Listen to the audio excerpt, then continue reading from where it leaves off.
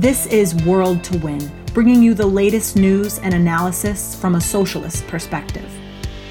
Welcome back, everyone, to World to Win. We have an exciting episode this week where we're going to be talking to members of the International Socialist Alternative from Ireland and also from Austria, talking about the climate movement. Right now, even though young people may not be going to schools, we're still seeing them taking actions, striking, and we have people here to talk with us about that today. I'm so excited for this week's episode. But of course, first I want to say hi to you, Yara. How's it going? How was your week? Hey, I'm good. It's really nice to be here again, and I'm really excited about this episode. It's always so interesting to hear about the climate. I think it's obviously one of the biggest issues that we have nowadays, and I think it's also one of the biggest issues that have radicalized people. But before we go into that, I want to ask the audience, first of all, share this video. It's going to be really, really interesting. But also, I want to know, what did you do on Friday? What happened around you? And was it just a virtual protest? Were you just using the hashtags, or did you have a physical protest to go to? So tell us all about that in the comments. Now, before we talk about the actual, youth movements, I think it's really important that we discuss the climate in general and what it is that we're actually fighting for. So I think we all know that this has mobilized so many people. And even though I think in the last few decades it might have been just this gloomy prediction, now it's become more and more concrete for people, and especially for working class people and for young people. And each year brings more intense wildfires. It brings hurricanes, droughts, famines, floods, and recently also pandemics as well. And we're seeing kind of like a small drop in carbon emissions because of COVID lockdowns and restrictions. That was the first of the first stages of the pandemic. We saw these illusions dissipate very, very quickly, and nature wasn't healing like some newspapers were claiming. And we've seen that 2020 actually became the hottest year on record. So it's really, really frightening that it's just going up and up and up despite all of these restrictions. And poor and working class people are hit the hardest by these crises, like by any other crisis. And all signs just point to these disasters getting worse and worse and worse, not better. And about 24 million people have been displaced by ecological disasters annually in recent years. That is an incredible amount. And as many as 1.2 billion could be climate refugees by 2050. So I think it's really crucial that we talk about what is happening with the climate and what are the actual scientific ways that we can oppose it. So we're here with Philip from the ISA in Austria. Hi, Philip. Hi, Jara. Thank you for inviting me to the show. Really glad to be here. Thank you for being here. And I'm really excited to talk about the climate crisis and also what socialists see as the way forward for that. And I think a lot of times in discussions about the climate crisis, we have terms like tipping point, terms about how there's kind of like a point that we can't come back from. So can you explain some of the science behind the climate crisis and why is it so urgent that we talk about this now? Yes, as you said, like the term tipping point is one of the repeatedly occurring terms that come up in the discussion. I'm trying to answer this like as concise but also as complete as possible. So the term tipping point generally refers to thresholds in a system, and it means that a small step across such a threshold can cause large and dramatic changes. So with regard to the climate crisis, tipping points describe crucial elements of the climate system, which can, once they are passed, create such strong self-reinforcing feedback dynamics that they cannot be stopped anymore, even if we then were to drastically reduce greenhouse gas emissions. So we have a couple of examples to kind of give some concrete touch to this. We have the Greenland and West Antarctic ice sheet, for example. They are melting, and this reinforces the climate heating dynamic around it. So there are several factors. Ice reflects sunlight, that's quite obvious. and if less surface area is covered by ice, more energy from the sun is absorbed, causing increasing temperature rise. Then we have thawing ice in the ice sheets. And once the ice thaws, gets warmer, there are sometimes algae blooming, which have been observed already in the Greenland ice sheet, which then darkens the ice and increases sunlight absorption, again causing more thawing and melting. We have areas losing 5 times the ice faster than in the 1990s in the Western Arctic ice sheet. That's an incredible amount. And these things are happening all over the planet. So we have these 2 things, North and South Pole, the ice sheets loss. We have glaciers, again the same principle basically. Glaciers melt down, less reflection, and increased absorption of sunlight. We have warmer oceans. It's another tipping point or a tipping dynamic. Currently, the oceans absorb about 35 to 42% of all CO2 emitted, and around 90% of the extra energy, extra heat that would otherwise heat our planet if it wasn't absorbed by the oceans. However, by the oceans warming, they are less able to absorb CO2. So that means that more emissions then accumulate further in the atmosphere, once again contributing to more climate heating. Besides the heating, warmer oceans also tend to expand, so this causes stronger sea level rise. And then now, two last points. We have the thawing permafrost, which is incredibly important in Siberia, Alaska, and North Canada. Under the soil, there are large amounts of methane stored that were created over millions of years. And methane is a greenhouse gas that is way more potent than CO2. And depending on the timescale one looks at it, its climate warming potential is between 25 to 84 times higher than that of CO2. Once the soil heats up and thaws, it cannot serve as a cap, kind of protecting this methane from being emitted into the atmosphere. And this is what's happening right now. We have in Siberia, there have been craters all over, like the tundra. 17 of such huge craters have been detected so far. And these craters are large holes in the earth being created by accumulating methane underneath that then at some point explodes and gets released into the atmosphere. Not only is the methane extremely dangerous for the climate heating, but also these craters that are created through that are a potential danger for indigenous communities living there and for gas infrastructure that could then be damaged and further gas can escape. We have also the Amazon rainforest that is one of those climate tipping points, but I'm not gonna go into that anymore now. I think we got kind of the hang of it. The last point that I want to make is with regard to the term tipping point, because I think it can be misleading. It conveys the idea that we are able to accurately calculate this point prior to crossing it. But I think it makes more sense to understand it as a tipping dynamic. This is, in my understanding, a lot more helpful. So it's not so much like a seesaw that at some point we have this point and then it tips and we know exactly where this point is. But I think the metaphor of climbing up a roller coaster, being in the last cart and not knowing how much of the roller coaster has already passed the highest point, then pulling us down, that makes more sense. So these tipping dynamics are very dangerous. We don't know exactly where they are. We don't know how far we are into them. And it highlights the urgency and the importance of cutting greenhouse gas emissions now and actually doing something about the climate crisis.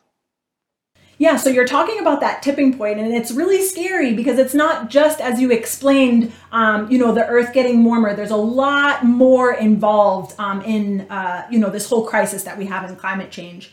But we're really seeing over the past few years, these severe weather conditions are increasing. In the United States, recently we saw in Texas, first of all, it was crazy. They had this crazy snowstorm, which usually does not happen in Texas. It's in the southern part of the United States. And normally they have pretty mild winters, but they had this crazy snowstorm and, they lost power for days, and many people actually died because the infrastructure in Texas just couldn't handle this. And while working people and poor people were without heat and without electricity, you could see pictures of downtown, downtown in the big cities where these tall high-rise buildings have, lights on every single floor, 30, 40 stories up. And it shows the ridiculousness of how when we're in a crisis, how resources are allocated. A few years back, we saw in the Caribbean, in Puerto Rico, we had Hurricane Maria, which was absolutely devastating for the island. And some people were without power for years. And it's just, we're seeing crisis on top of crisis. And we know that we live on a planet that has these, weather storms and things that happen. It's natural. But can you talk a little bit about why capitalism, our economic system itself, is incapable of handling these crises? So in general, natural disasters are inevitable on some level. They have always been earthquakes, hurricanes, and forest fires. But leaving it at that would paint a distorted picture. The escalating climate crisis has increased in frequency and intensity the natural disasters, and it continues to do so. So we have, for example, melting glaciers that destabilize mountains and increase the likelihood of mudslides. Rising temperatures and droughts increase the risk of forest fires. Warmer oceans mean more and stronger tropical storms like hurricanes and typhoons. And as the climate crisis is fundamentally driven by the capitalist system, the increasing intensity and frequency of these natural disasters is as well. It's interlinked. Another example that was mentioned already by Jara before is the pandemic. The profit-driven deforestation and destruction of natural habitats increases the likelihoods of such pandemics also in the future. So we have a capitalist system that is fundamentally causing the increase of frequency and intensity of these natural disasters. That's the one side. And the other side, that it's also, as you said, incapable of dealing with the aftermath and how to prevent it, how to mitigate the effects. The neocolonial countries, for example, they're disproportionately affected.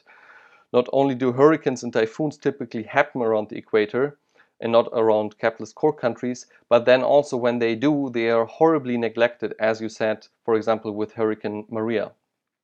And the reason for this is that, first of all, building infrastructure to prevent the horrible effects or to mitigate them is cost intense, but not profitable. Rebuilding things afterwards is also not the most profitable thing. And these neo-colonial countries often don't have the financial means to do so by themselves. They're also in a big public debt and need to prioritize other parts of their economy and society. The short answer is private money will not go into this direction because it is not profitable. We can make the point, I think, quite well with privatized infrastructure, which tends to take higher risks. So there's a higher risk in malfunctioning in privatized infrastructure, such as energy corporations. Essentially, this sacrifices people's security for profits. We have the example in London with the Grenfell Tower a couple of years ago with a horrible fire there. We have California's PG&E energy company. We probably all remember the horrible forest fires of 2018, which killed 84 people. Those were caused by faulty equipment of the energy company. And this is not the only case. This investor-owned company has a long track record of sacrificing people's safety for private profit. However, there is also a counter-movement by the working class. There's an initiative, particularly for PG&E. There's an initiative for democratic public ownership. It's called Let's Own PG&E. And they advocate for worker and community control under democratic public ownership. They argue that PG&E should function democratically for safe, clean, and affordable energy and good union jobs. And the same goes for the example of Texas that you mentioned before. At the core, in the capitalist system, the goal of production is not to satisfy people's needs, but private profit.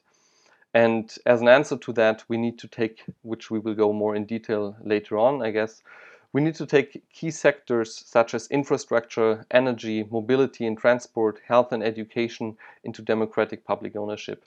Because once this profit-driven imperative, the profit imperative is removed, we can actually focus on producing for people's needs and to mitigate climate crisis.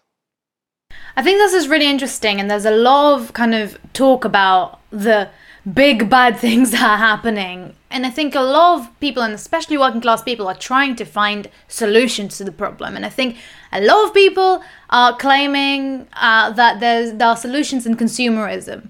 So if we can just stop climate change, if we start recycling more and get better sourced clothes and cosmetics, and just changing our habits, basically. And I think for many people, it's something that they can do to feel like they're helping. And I think this is really positive. And it comes from a genuine place as well, which I think is very easy to dismiss. But I don't think it's correct to dismiss it in any way. But at the same time, we see those ideas pushed by the same corporations that are causing these massive problems with the climate. And they're using it to sell their own products, which is absolutely ridiculous. And then we also see the same corporations, the same people who are lobbying and creating this crisis. We're seeing them blaming working class people for not recycling enough, for not using reusable cups and using too many straws. So I think at the same time as this is happening, which is obviously horrible, we are seeing some steps in the right direction. We're seeing Biden re-entering the Paris Agreement, which I think is a positive step. But are these type of changes really enough to deal with the climate crisis, or do we need to do more than that? Yeah, I think this is a really interesting question because it touches at the everyday experience of many working class people. And I would also agree completely with you. I would never dismiss their efforts. It's of course good if people can reduce their emissions through eating less meat, reducing flying and car usage, and maybe switching to more sustainable modes of consumption overall.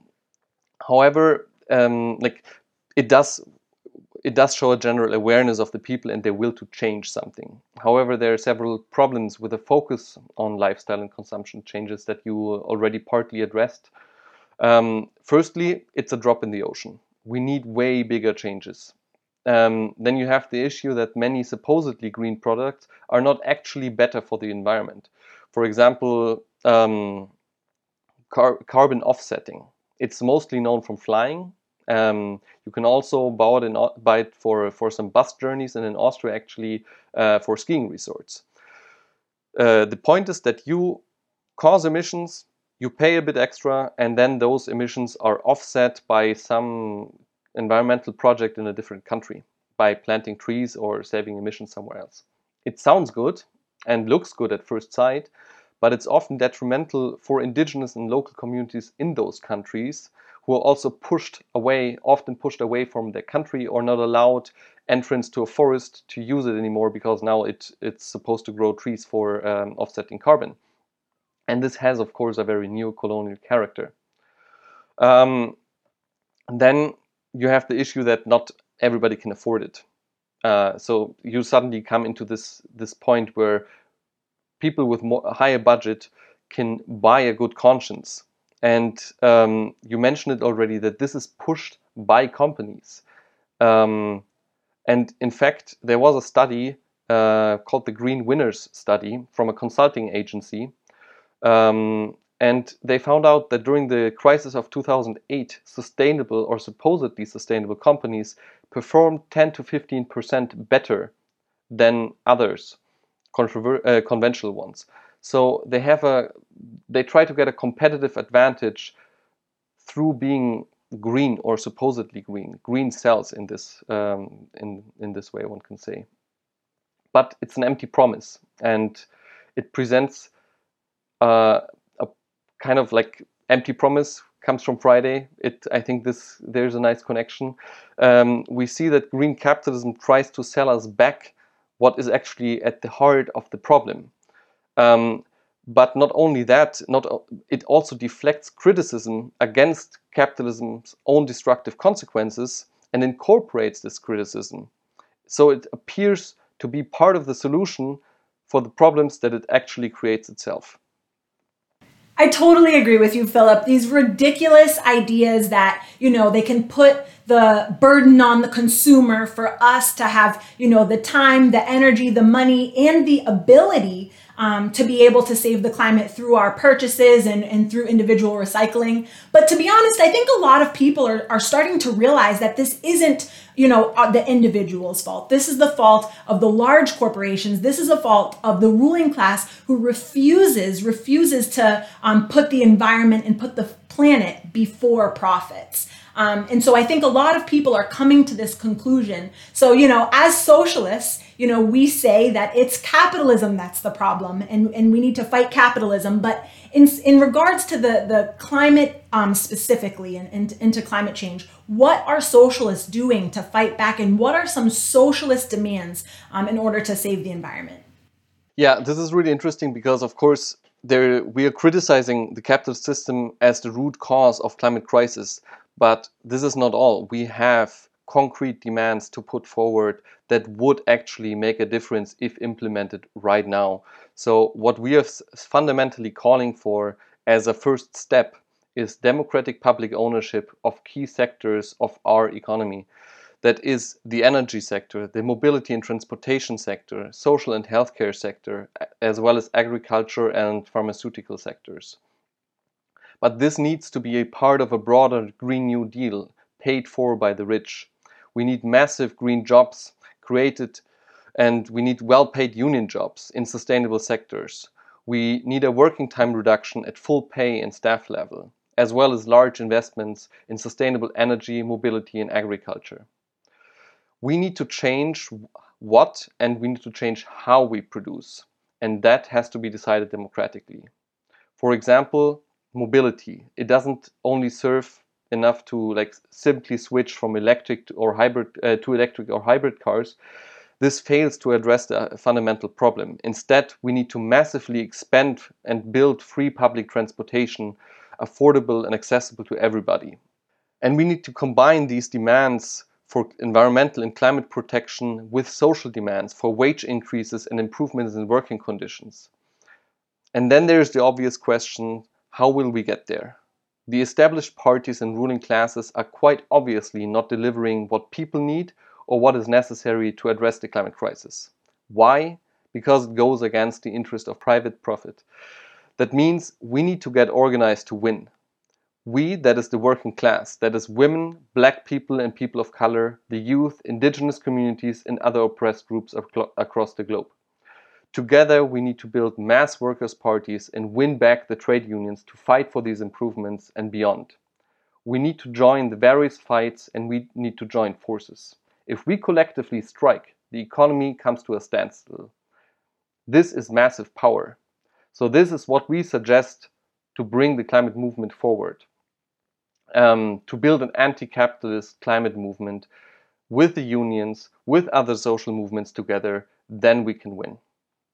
This has been such a good discussion. I'm really excited for the next point, Yara, because we're going to talk about the actual organizing that's been happening with the youth. I mean, do you remember the past few years, how big the student movement has been?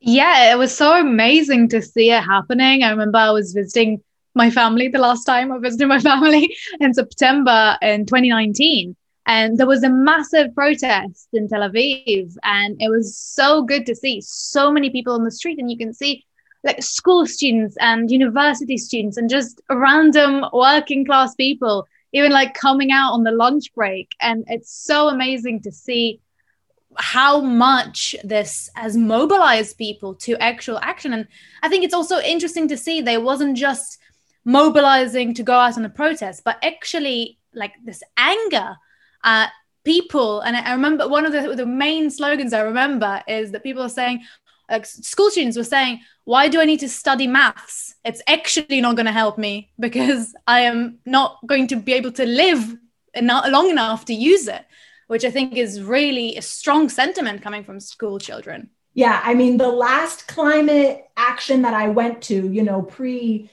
COVID shutdown, I did just what you said, actually. I went out on my lunch break. I brought my coworker. There was one happening right in Government Center in my town. And I was in shock about how young the people were. There were, 8, 9, 10-year-olds out talking about why we need to save the climate. And I think, that is what we're seeing now. We don't have to convince young people that we need to, fight against climate change. They're the ones that are out, saying that this is what we need to do to save the planet that they want to live in. And so, now we're going to be talking to 2 members of the International Socialist Alternative who are youth climate activists. We have Haritha, who is from the Socialist Party in Ireland. How's it going? And we also have Connor, who is a member of Socialist Alternative in England, Wales, and Scotland. And so they're here today to talk about the actions that we saw on Friday, March 19th. But before we go into that exciting stuff, first, Connor, I want to, just ask you to talk a little bit about where this climate movement, kind of came from, this recent one that we're in, talking a little bit about the history of the movement. I think it's important to say that this movement didn't come out of nowhere. I think, it makes a lot of sense, really, when you look at this kind of increasingly clear threat of the climate crisis that people have been growing up surrounded by. And I'm sure people watching will remember the bombshell report by the United Nations Intergovernmental Panel on Climate Change, the IPCC, which reported at the end of 2018 now that there were 12 years left to radically change the way society works in order to halt the climate catastrophe. And that report called for urgent and unprecedented change.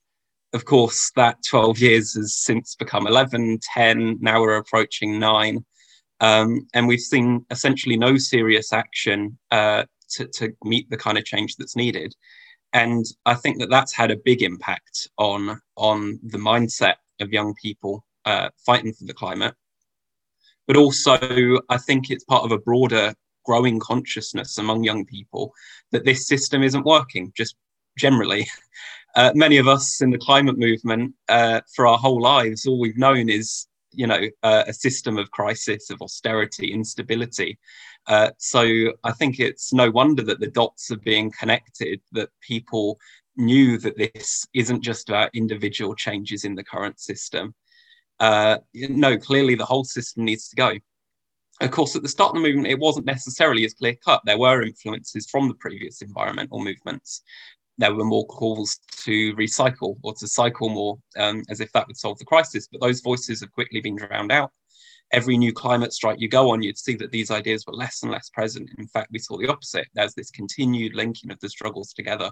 And you could see how climate, class and capitalism were linked, but also racism, women's oppression, and so on. And the call became one for climate justice, which I think is very positive. And there's also progress in the methods, taking up this idea of the strike. That's an essential part of the climate strikes, obviously. And we've seen that in other movements as well, like women's strikes in recent years. And it points, I think, to an understanding of the need to act collectively on a mass scale to win change, not just acting individually among these kind of layers. And I think that's incredibly important and something we haven't seen previously.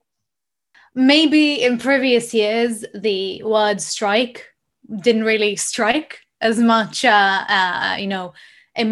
kind of response, especially from young people. And I think in recent years, we've really, like you said, seen so many young people saying, hold on, if we want things to change, not only do we need to organize collectively, but we also need to do it in a way that will hurt actual profits. Because I think young people are making the connection that the system is a problem, and the system is a problem because it's built on the need for this ridiculous accumulation of wealth. And that is what you do with profit. And if this is the main motive rather than the health and prosperity of people. And I wanted to ask Aretha, because I know that you were a school student while the kind of peak of these strikes happened.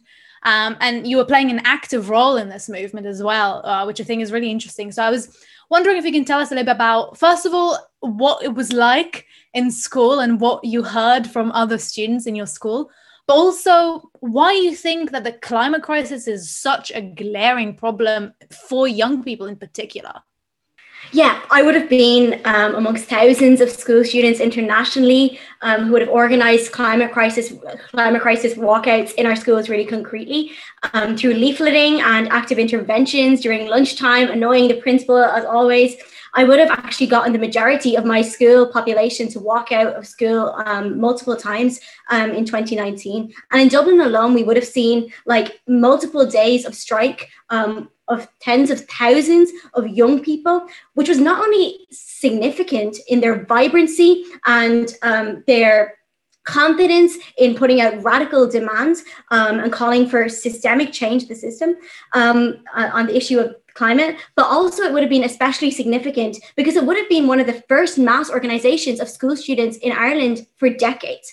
So I think we could, to be honest, sit here for hours and reel off statistics on the realities of the climate crisis and how radicalizing these would have been to young people. But I don't really think any statistic can fully encompass the seriousness of the situation we're facing, of course. And I think that young people really recognize that we're, of course, going to be the ones who are going to be most affected by the climate crisis right now. We know that unless we see a radical transformation of society, such as what Philip would have outlined, and of course, we're not talking about a few bureaucrat politicians sitting around a boardroom and discussing the various ways in which they can implement reforms to appease us protesters. Unless we see a true change in society, we young people know that in our lifetimes, we will be witnessing mass extinction of animal species. We know that we might see Antarctica be ice-free in the summertime. We know that we will see drought and monsoons, which already are ravaging communities due to lack of funding to protect them. We know that these will not only increase in number, but also severity, so that when we see a situation like this and we're faced with such a stark crisis, I think actually the words of Greta Thunberg a few years ago in our realization that in the face of such a stark crisis, that governments and world leaders and the capitalist class are being so nonchalant about destroying the planet actually rings really true. And I think it really sums up the mood and fury of young people on the issue of climate, because I think it's so, it's not only that the capitalist class are nonchalant about destroying the planet, but it's also that they thrive off of this exploitation. Like companies like Royal Dutch Shell, who are one of the biggest emitters today, they turn over hundreds of billions of dollars a year in profit, and they will always put the short-term profit before the planet. And in fact, these oil and gas corporations were amongst the first to realize that they were, spurring on the climate crisis in the 1970s, yet they, hid this fact consciously from people. But it's the fact that young people today have absolutely no sympathy for these big oil and gas corporations, or corporations genuinely, and their profiteering interests. There's a growing understanding that a system that prioritizes profits in the hand of a very small minority will not only be responsible for the exploitation of the planet, but for exploitation of people too. And especially when we're looking at Jeff Bezos becoming the first, trillionaire in the planet in the next 5 years. Whilst young people have known nothing but crisis, we've not only grown up during the recession, but inequalities have been deepened even further by the COVID-19 pandemic. And I think it's really interesting that the mass, climate strikes, actually took place before the pandemic. Because if young people were skeptical about the inability of governments to come together and solve the climate crisis, then after looking at how, the governments internationally have dealt with the pandemic, I think there are absolutely no illusions on the issue. And I think, of course, it's also important to remember that radicalization on one issue doesn't take place in a vacuum. I think 2020 really showed the fighting will of young people, and also how we have absolutely zero tolerance for any kind of oppression, or at least generally speaking, of course, whether this be racism, sexism, homophobia, transphobia. And I think historically, young people have always been the ones to pave the way for change, because we haven't, been faced with the drudgery of living under capitalism for decades. So we'll always be the ones to put forward the freshest ideas, but also have the enthusiasm and eagerness in our confidence to achieve mass change. I think this fighting will has only been extended over the pandemic. So I'll be really interested and excited to see how the next wave of climate strikes appear over the next few months. It's so inspiring to hear you talk about this, Aretha, because I think that seeing those protests in action and then hearing about what's actually happened and what young people are talking about, and these realizations that you're talking about, so amazing. And also the points that you just made about kind of how young people are the ones who are going to bring those fresh ideas and actually mobilize to move to the movement. I think we've seen it happen before the pandemic, like you said. And I completely agree that the pandemic is only going to increase that kind of energy that young people have, and possibly even add more layers of young school students who were too young in 2019. Now, after, I think the pandemic has radicalized so many people on so many levels, but that climate is so connected to it that you can't really, escape it at all. And you mentioned a little bit about Greta Thunberg, and I think, the kind of her as a notable figure is really important, because I think she brought home the point that the climate crisis is an international crisis. It's a systemic crisis, and that is why the solution is to organize on an international level. And I think that has inspired so many young people around the world. And I think more recently, we've seen other figures like Adisha Ravi making the headlines, obviously connecting the farmers' protest in India to a solidarity appeal from Greta Thunberg. So I was wondering if you can tell us a little bit about why you think it's important that the fight against the climate is international. I think, to be honest, it's so obvious to young people to organize on an international basis, because, of course, the climate crisis is a world issue. It doesn't have any borders. But in the same way that oppression doesn't have borders generally, right?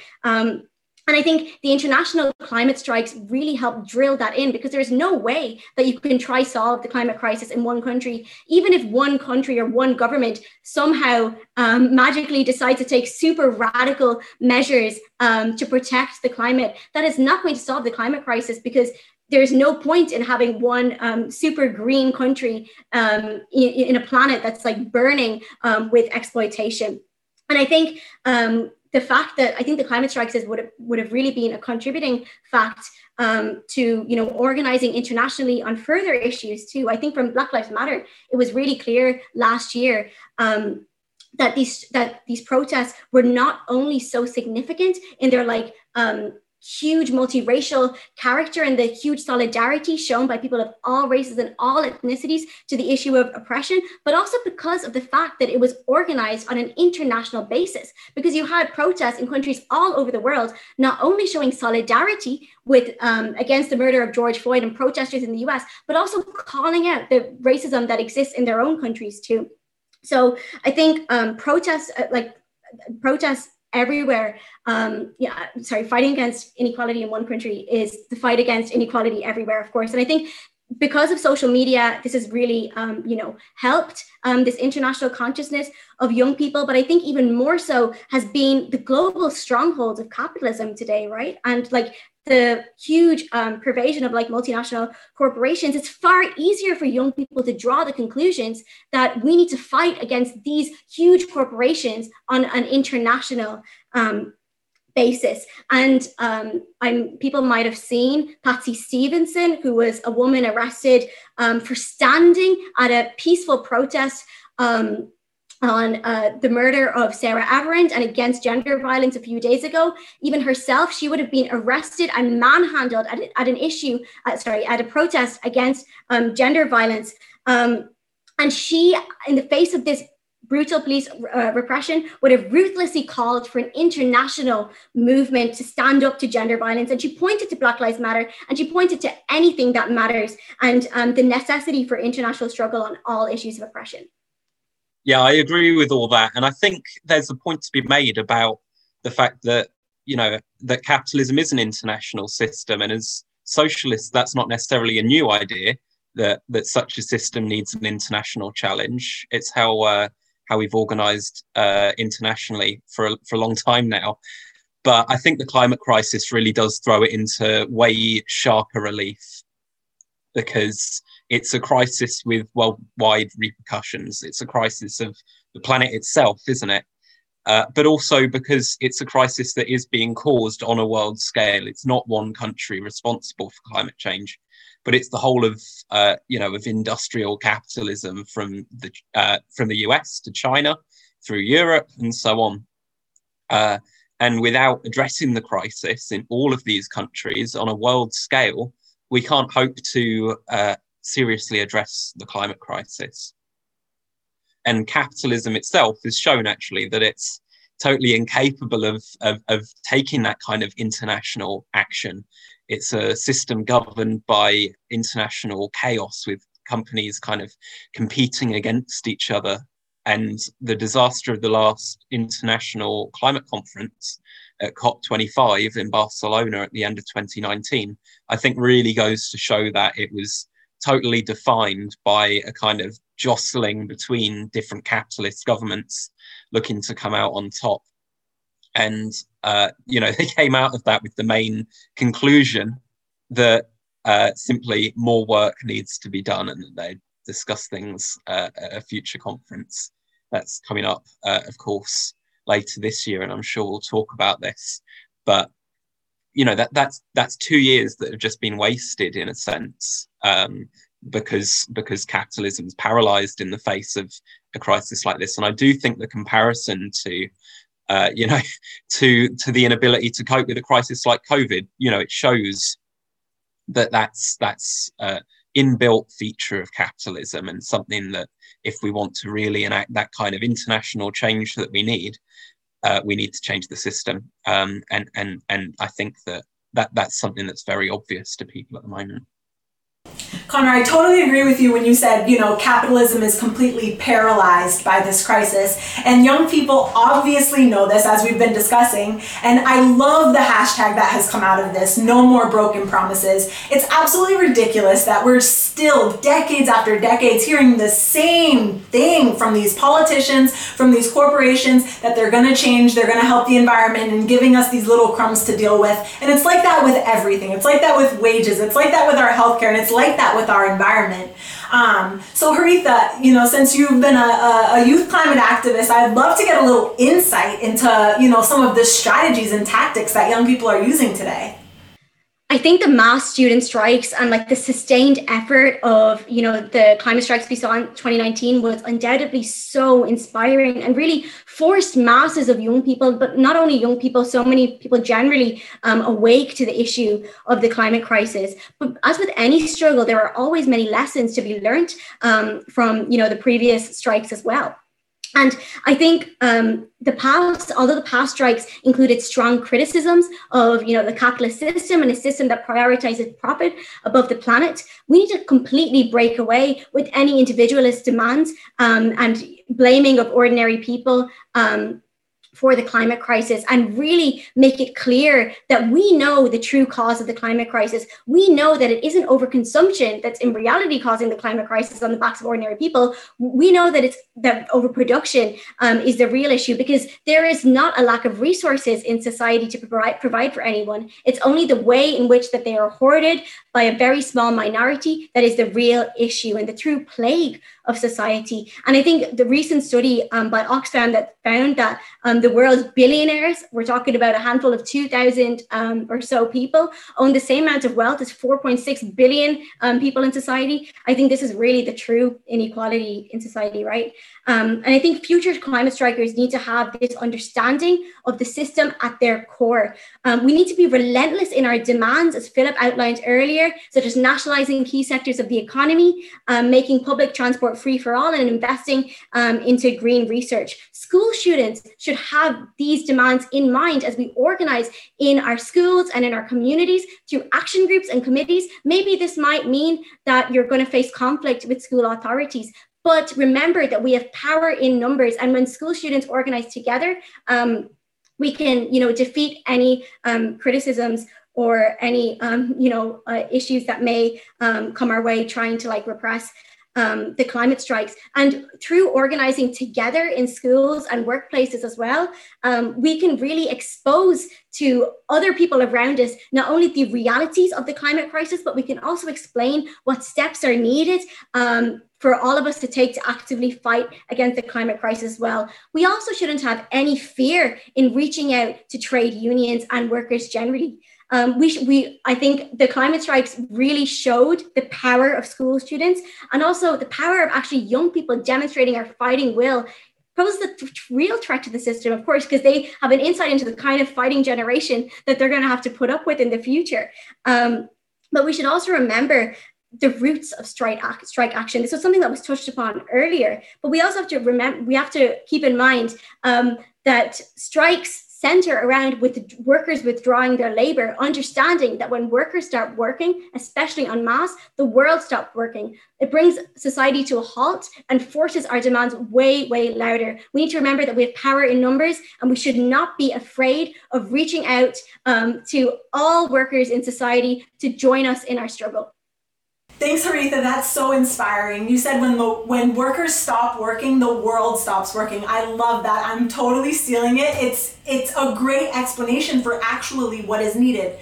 But Connor, socialists are not the only ones that are trying to stop climate change. There are environmentalist organizations, and even, our, capitalist politicians talk about trying to save the environment. But as a socialist, what type of movement do you think that we need to build? Okay, yeah, that's a really good question. And I think, firstly, an organized movement is essential. And that would be, something like what Haritha was just talking about the kind of organizations that you might want to see in the schools and this kind of thing. And I think that these would be a way to build a much more lively discussion about the strategy and tactics to debate the different ideas in the movement, and to crucially discuss our program, what demands we do need to raise, and what kind of direction we want to take this movement.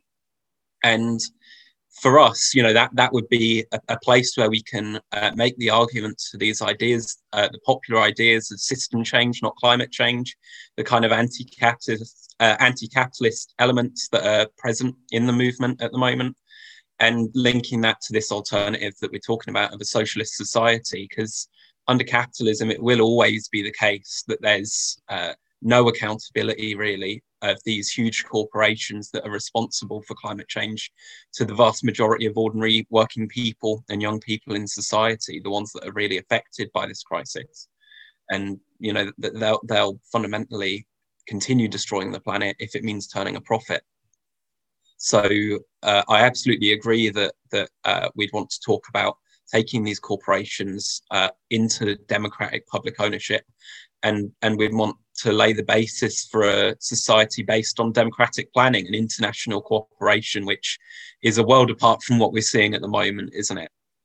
But I think the importance of a socialist climate movement as well is that it would be one that would be able to build links with other struggles too, and all other movements really fighting for change. We've seen similar international movements questioning the system, haven't we, with things like BLM, as well as the struggles of workers all over the world against attacks on jobs, on pay, against corrupt and authoritarian governments and this kind of thing.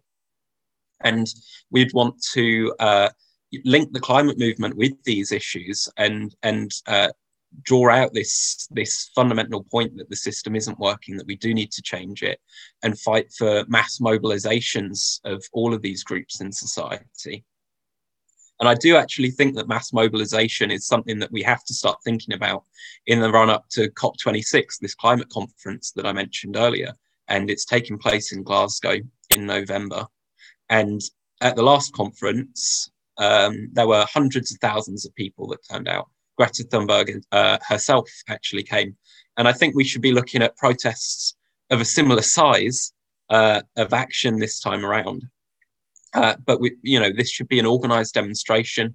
We would call for the trade unions to back such a demonstration, and we want to send a clear message to the capitalist leaders at that conference, but also send a message out to the masses of workers, of young people, of the oppressed internationally, that we're not going to sit around waiting for them because we have no faith in them to do what's needed, in the capitalists to do what's needed. We need system change, and we need to get organised to make that happen. So I know in ISA we're going to be planning to go to Glasgow and to boldly put forward the need for socialist change to fight climate change. And I think that that's going to be really important. This was really, really interesting to hear from both of you, and I think also from Philip as well before, and I think it connects so well because we keep talking about democratic ownership. We keep talking about the profit motives under this system, and the climate really makes it so clear as to why it's not just the best way to organise society, but why it's necessary. So thank you so much, Aretha, and thank you so much, Connor, for being here, and this was really, really good, really, really interesting. Thank you so much. So after this really incredible discussion, we are coming to the end of the show. But before we go, we have the shout out of the week. And this week, Aretha talked about it a little bit, but I think it's really important that we kind of properly discuss this and properly give a shout out to everyone involved. And that is, of course, the murder of Sarah Everard and the huge national but also international movement that rose out of that. So to anyone who hasn't seen, Sarah Everard was abducted and murdered while walking home from a friend's house at night in London. Now at night, it was 9:30 p.m. And outrageously, of course, the police's reaction was what the police always does when cases like that. And it was to tell women in the area to avoid going outside while they were investigating the disappearance. It's absolutely disgusting. And I think I've just seen, like a couple of weeks ago, this documentary on Netflix about the Yorkshire Ripper, and seeing that something that, like, the same kind of statements from the police from literally 40 or 50 years ago are still the same statements is just outrageous. And it's everywhere. This is what started the slut walk movement at the beginning of the last decade. This is so enraging. And I think this is clearly not just me who was enraged by that. Women all around the world, and particularly in London, were really angry about the way that the police has handled this, because we're always constantly told to change our behavior, to avoid harassment, to avoid violence, and we're not talking about the actual causes of this violence, actual causes of this oppression. It's just, it's so sad when I saw, members from around the world, but especially in Europe, in Ireland and England, posting about this woman. I had to look it up, and I was appalled to see what happened. And, you're just seeing all these memes and all these posts about, dress a certain way, don't go out at night, take a cab, don't take a cab, call your friends, do all of these things that, like, when you see all the lists of things that women are told to do to stay safe, and you realize, wow, I do all those things. And you don't even think about it sometimes. You don't even think that, like, it's insane that in society we have to do this. Sometimes it's just natural, and it shouldn't be. It should not be natural at all. It's absolutely disgusting. But I was happy to see the immediate action that was taking place by especially young women around the world, all the protests that were happening. But then, of course, the police. Yara, what happened? The police repression that existed afterwards. Aretha mentioned it a little bit. Yeah, it was actually ridiculous. But before I go into that, I just wanted to say, because what you said is so true. Like, we're taking so many precautions. But Sarah Everard took these precautions too. She was on her phone while she was walking home. And still, everyone's saying that, like you know, we still have this perception that women should be taking precautions rather than kind of fighting against the system. And then when we do fight against the system, we have this police repression, which is even more disgusting when you consider the fact that, first of all, the man they arrested is a police officer. Not only is he a police officer, he was also accused of flashing in public about like a couple of days before this murder happened, and nothing was done about it. So how can you say that we are the ones that need to take precautions if the police is proving once, like again, that they are not protecting anyone, even when they are taking the precautions? And I think it's a massive and tragic loss for Sarah's family, for her friends, for the community in South London, and I think generally in England, generally in the UK, generally around the world. But then when protests were organised, the police threatened the organisers with thousands of pounds in fines, which is just absolutely disgusting. Now, the organisers actually managed to crowdfund these the money, but they were still threatened so much by the police that they unfortunately called back the protest. But another organisation stepped in and organised vigil anyway. And then you probably have seen these disgusting photos of the way that the police handled it, like as if women were rioting on the streets and not protesting this actual significant problem. And it's just, it was so violent, and the protesters were peacefully protesting before that. So I want to really give a huge shout out to everyone who attended these protests, and also the solidarity protests around the world, and of course to all of the women who are now fighting against this sexist system wherever you are. So just a massive shout out, and I can see that both of us are really angry about this, and I think that combined with everything we talked about today, with the climate, with Black Lives Matter, with the movement against women's oppression, this is going to be a year of fighting, and we really need to take everything that we can to prepare ourselves for that. And that being said, I want to thank Philip, I want to thank Haritha and Connor for being on tonight's episode, and obviously thank everyone for tuning in to this episode. And if you liked what you heard today, if you agree that this is the time for us to take this movement one step forward, please don't forget to subscribe to our channel, to click the bell button to be notified when we upload, and of course join us, because we really need to fight in an organized way against all of these issues that we really, as was highlighted so well in this episode, just don't have any time to lose before we fight against it. So thank you so much, and see you next week, same time, same place. This is World to Win. Every Sunday, we broadcast with speakers from across the globe, bringing you the latest news and analysis on the fast-moving global events from a socialist perspective. Subscribe to the International Socialist Alternatives YouTube page and click the bell to get notified when we go live for a new episode. Like us on Facebook and follow us on Instagram, because there's a lot to do, and we have a world to win. When we fight! When we fight! When we fight! Solidarity!